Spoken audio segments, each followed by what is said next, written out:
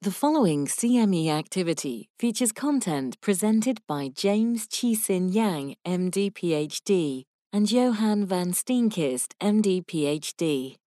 These excerpts are part of a certified educational activity titled Practice Challenges in NSCLC, Cases Clarifying First-Line Strategies for Advanced EGFR-Mutated Disease.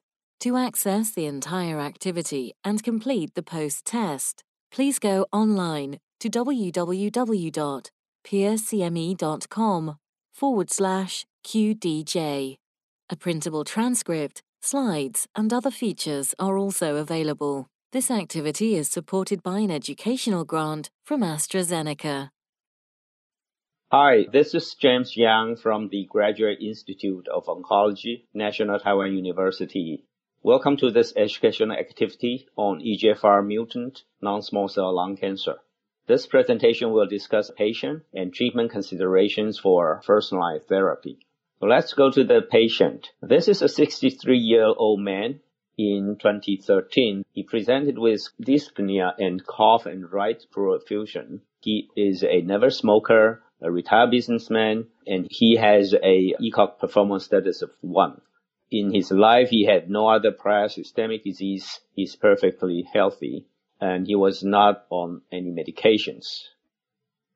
Our examinations show that the perfusion was positive for non-small cell lung cancer, adenocarcinoma. In the CT scan, we see several small nodules along the pleural surface, as well as some lung tumors found in left lower lobe. The stage was clinical stage T4, N1, and M1, stage 4A. We tapped the fluid and sent out for molecular diagnosis, which showed EGFR exon 19 deletion, a very common mutation, and no other mutations. And the ESMO guidelines 2018, there are several choices for the first-line treatment of the advanced non-small cell lung cancer with EGFR mutations, especially common EGFR mutations. For performance status of 0 to 2, you can use gefitinib, erlotinib, afatinib, or dacomitinib, as well as osimertinib. That's evidence 1A. These are first and second and third generation EGFR tyrosine kinase inhibitors. Obviously, in 2013, there wasn't so many choices. The choices were only gefitinib, erlotinib, and afatinib at that time. But the patient did have the chance to enter a clinical trials using osimertinib.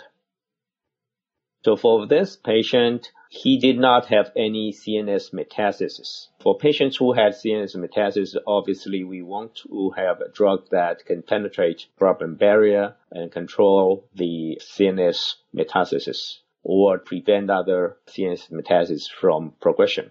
The other factor to be considered is performance status. Although these drugs all work similarly, the tolerability of the drugs are very different.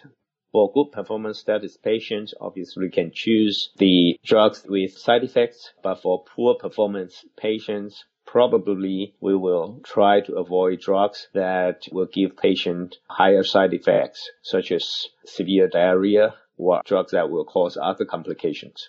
Other than that, we want to compare these different EGFR tyrosine kinase inhibitors on their performance on progression-free survival time and ultimate overall survival time.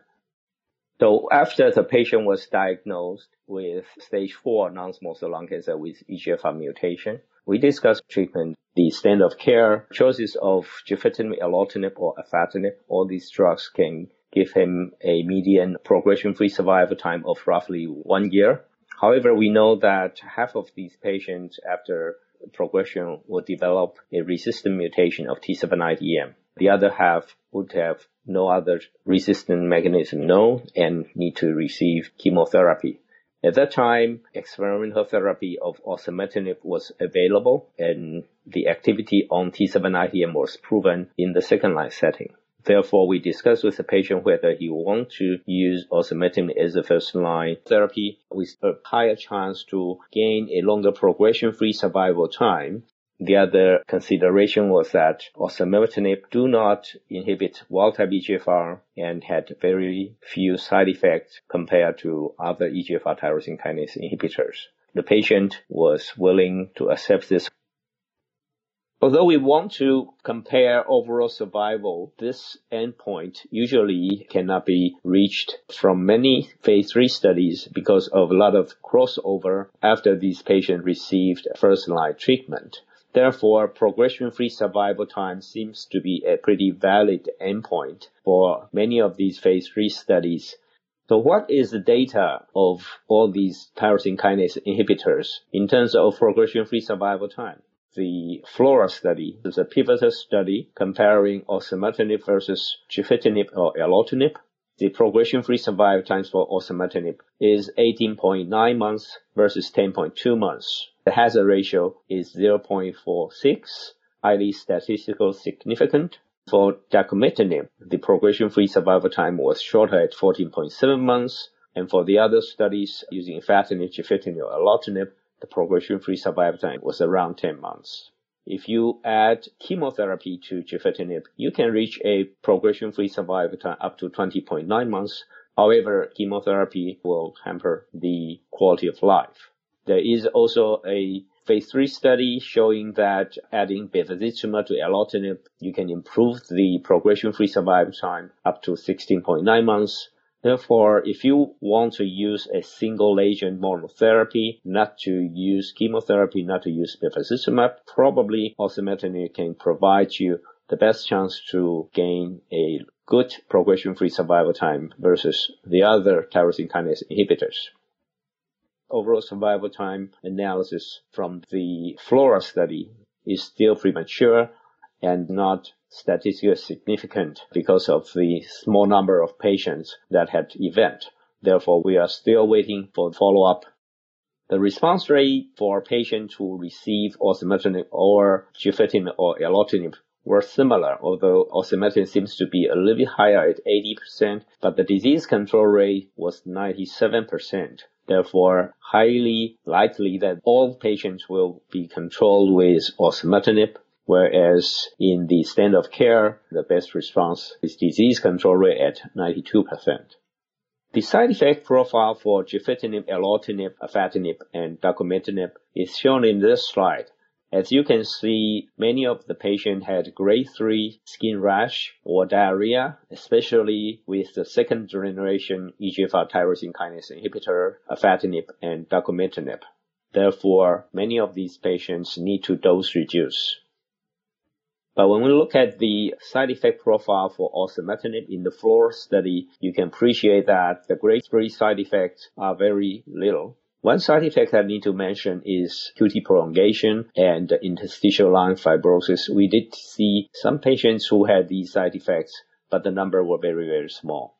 Some patients do develop a very minor white blood count drop, and this is not considered clinically relevant because usually it's very, very shallow. This patient received osimertinib and had a good response. His dyspnea and cough diminished right after osimertinib treatment, and he had very good tolerability. He had only a little bit leg cramping or urticaria. We don't know whether that's related to the drug. As you can see, 6 weeks after patient received the drug, the tumor regressed and the pleural effusion disappeared. Only a tiny pleural effusion can be observed in the scans. This patient received brain CT scans regularly because he has EGFR mutation, and EGFR mutation positive patients are prone to develop brain metastasis. Unfortunately, after more than 4 years, he developed new small tiny nodules, multiple brain metastases, shown here. Then he had whole brain radiation. The patient, after discussing with the physician, decided that he wanted to continue osimertinib after brain radiation instead of switching to second-line chemotherapy. The reasons being that osimertinib do have some activity in the brain, and we know that chemotherapy is not very good in the control of the brain metastasis. So this patient had regular CT scans of the body, and he had persistent response after more than 4 years of treatment. In the FLORA study, there was a post-progression analysis for patients who received osimertinib in the first-line treatment. After they progress, they can discuss with the physician whether they want to continue on with osimertinib. And that time was also captured. We call it progression-free survival 2. These are the post-hoc analysis which definitely show that using osimertinib can prolong chemotherapy-free time. So in summary, osimertinib can be considered as a first-line treatment for EGFR-mutant positive patient based on superior progression-free survival time, side effect profile, and possibility of treatment beyond progression. This 63-year-old patient had a persistent response and good quality of life, and enjoyed his life without side effects, and was almost disease-free for 4 years and 9 months. The overall survival of first-line osimertinib treatment in FLORA is not mature yet. The resistant mechanisms for osimertinib as a first-line are gradually disclosed, and future studies directions will be based on these findings. Hello, this is Johan van Steenkiste, respiratory oncologist from the University Hospital and Catholic University of Leuven in Belgium. Welcome to this educational activity on EGFR-mutant non-small cell lung cancer. In my presentation, I will discuss treatment considerations for first-line therapy in a patient with EGFR-mutant non-small cell lung cancer and CNS metastasis.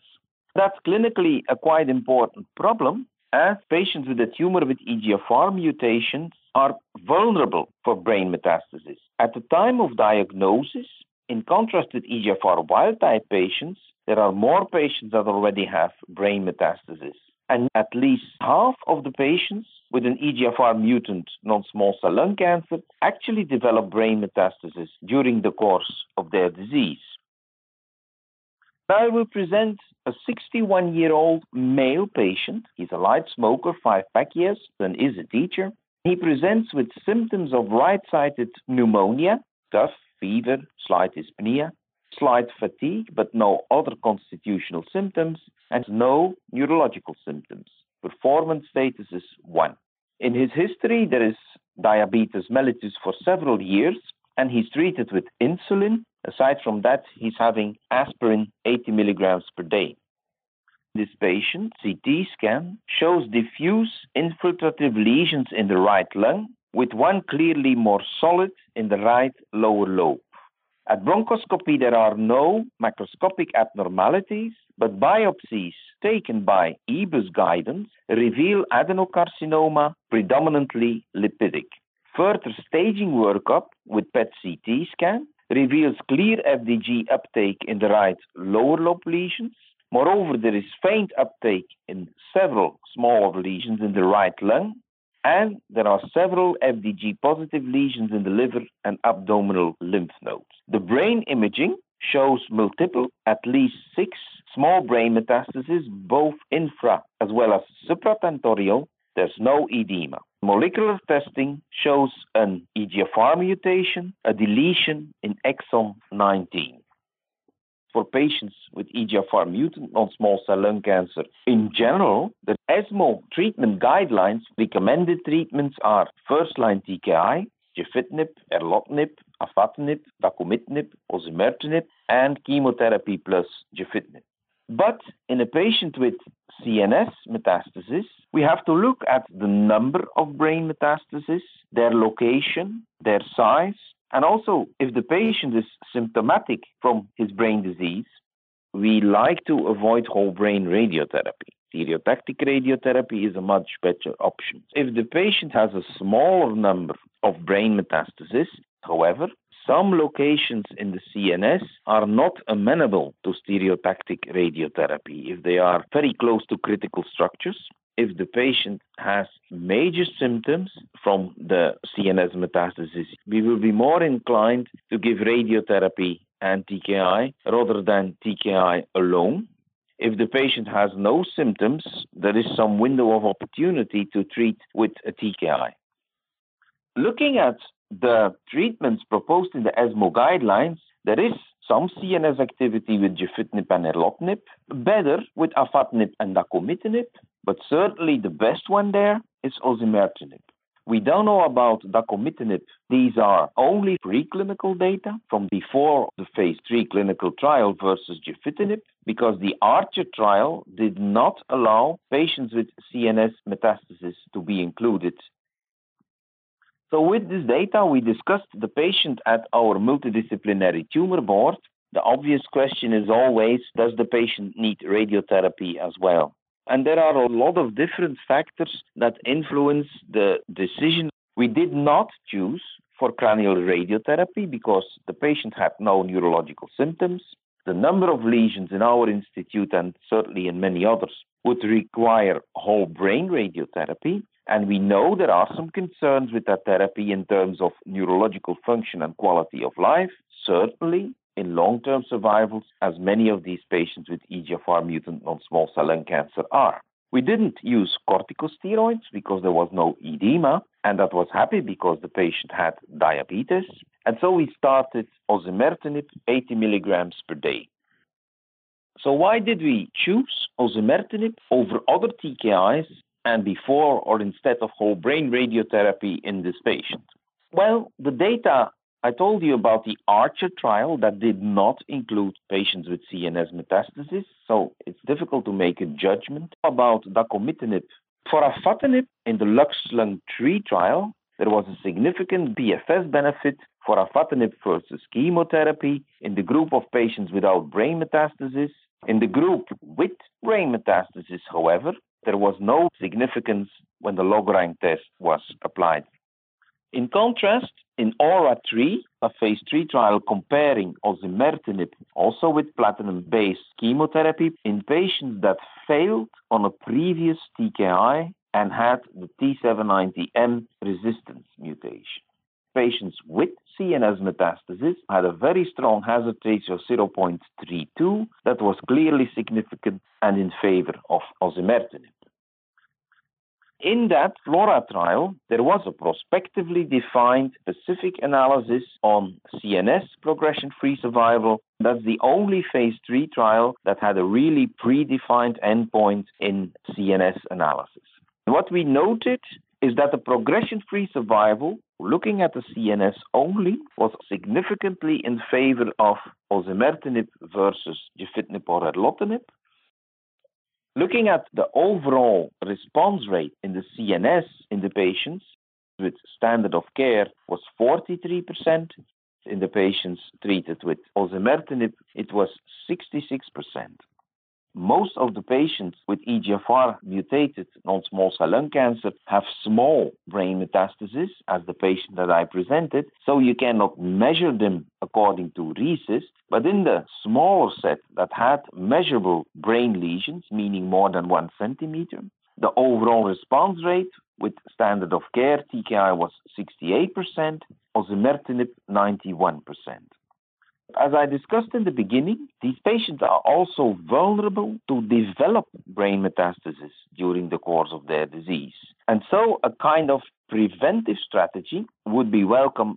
The risks for a patient in the FLORA trial was not only CNS progression, but it was overall progression outside of the CNS. You see that the development of CNS progression over time was clearly lower with osimertinib than it was with standard EGFR TKIs such as gefitinib or erlotinib. What about the safety profile? In FLORA, where the comparison was made between osimertinib and gefitinib erlotinib, which were already well-tolerated drugs, you see that the adverse event profile is even slightly in favor of osimertinib because there is less discontinuation of therapy and less dose reduction in comparison with standard of care TKIs. Of course, there are some side effects. Some patients have some grade 1 and 2 skin side effects, and these are managed usually by local skin therapies. Some patients have a slight degree of diarrhea, and there we give loperamide as a treatment. A few patients, rather rare, have a prolonged QT interval of the electrocardiogram. So it's always wise to have a baseline ECG before you start a TKI, and that's the case with all TKIs. So what happened to our patient? We saw him back at 1 month because we were rather concerned about his brain imaging. patient was feeling better. The cough was substantially better. The tolerance of osimertinib was fine, dry skin, no other side effects. And the early repeat brain imaging at that time already showed a good response of all lesions. At 3 months, the patient was free of symptoms, started teaching again, was living well, had a partial response in lung and liver lesions, and had a normal brain CT. If TKI therapy is successful for the CNS metastasis, in general, the aim is to defer the radiotherapy as long as possible. Of course, if the evolution on the CT scan is unfavorable, or if the patient has important CNS metastasis that are inducing quite a lot of symptoms, probably radiotherapy needs to be inserted earlier. So in summary, this patient with EGFR-mutant non-small cell lung cancer with CNS metastasis was treated with osimertinib 80 milligrams per day, and this resulted in good CNS efficacy with already improvement on the brain CT scan 1 month later and normalization of the brain CT scan at 3 months, and good tolerability with few side effects. With TKI therapy, this patient was able to defer the requirement for whole brain radiotherapy. Thank you for your attention. Thank you for participating in this peer CME educational activity. To obtain your CME certificate, complete the required post-test and evaluation form.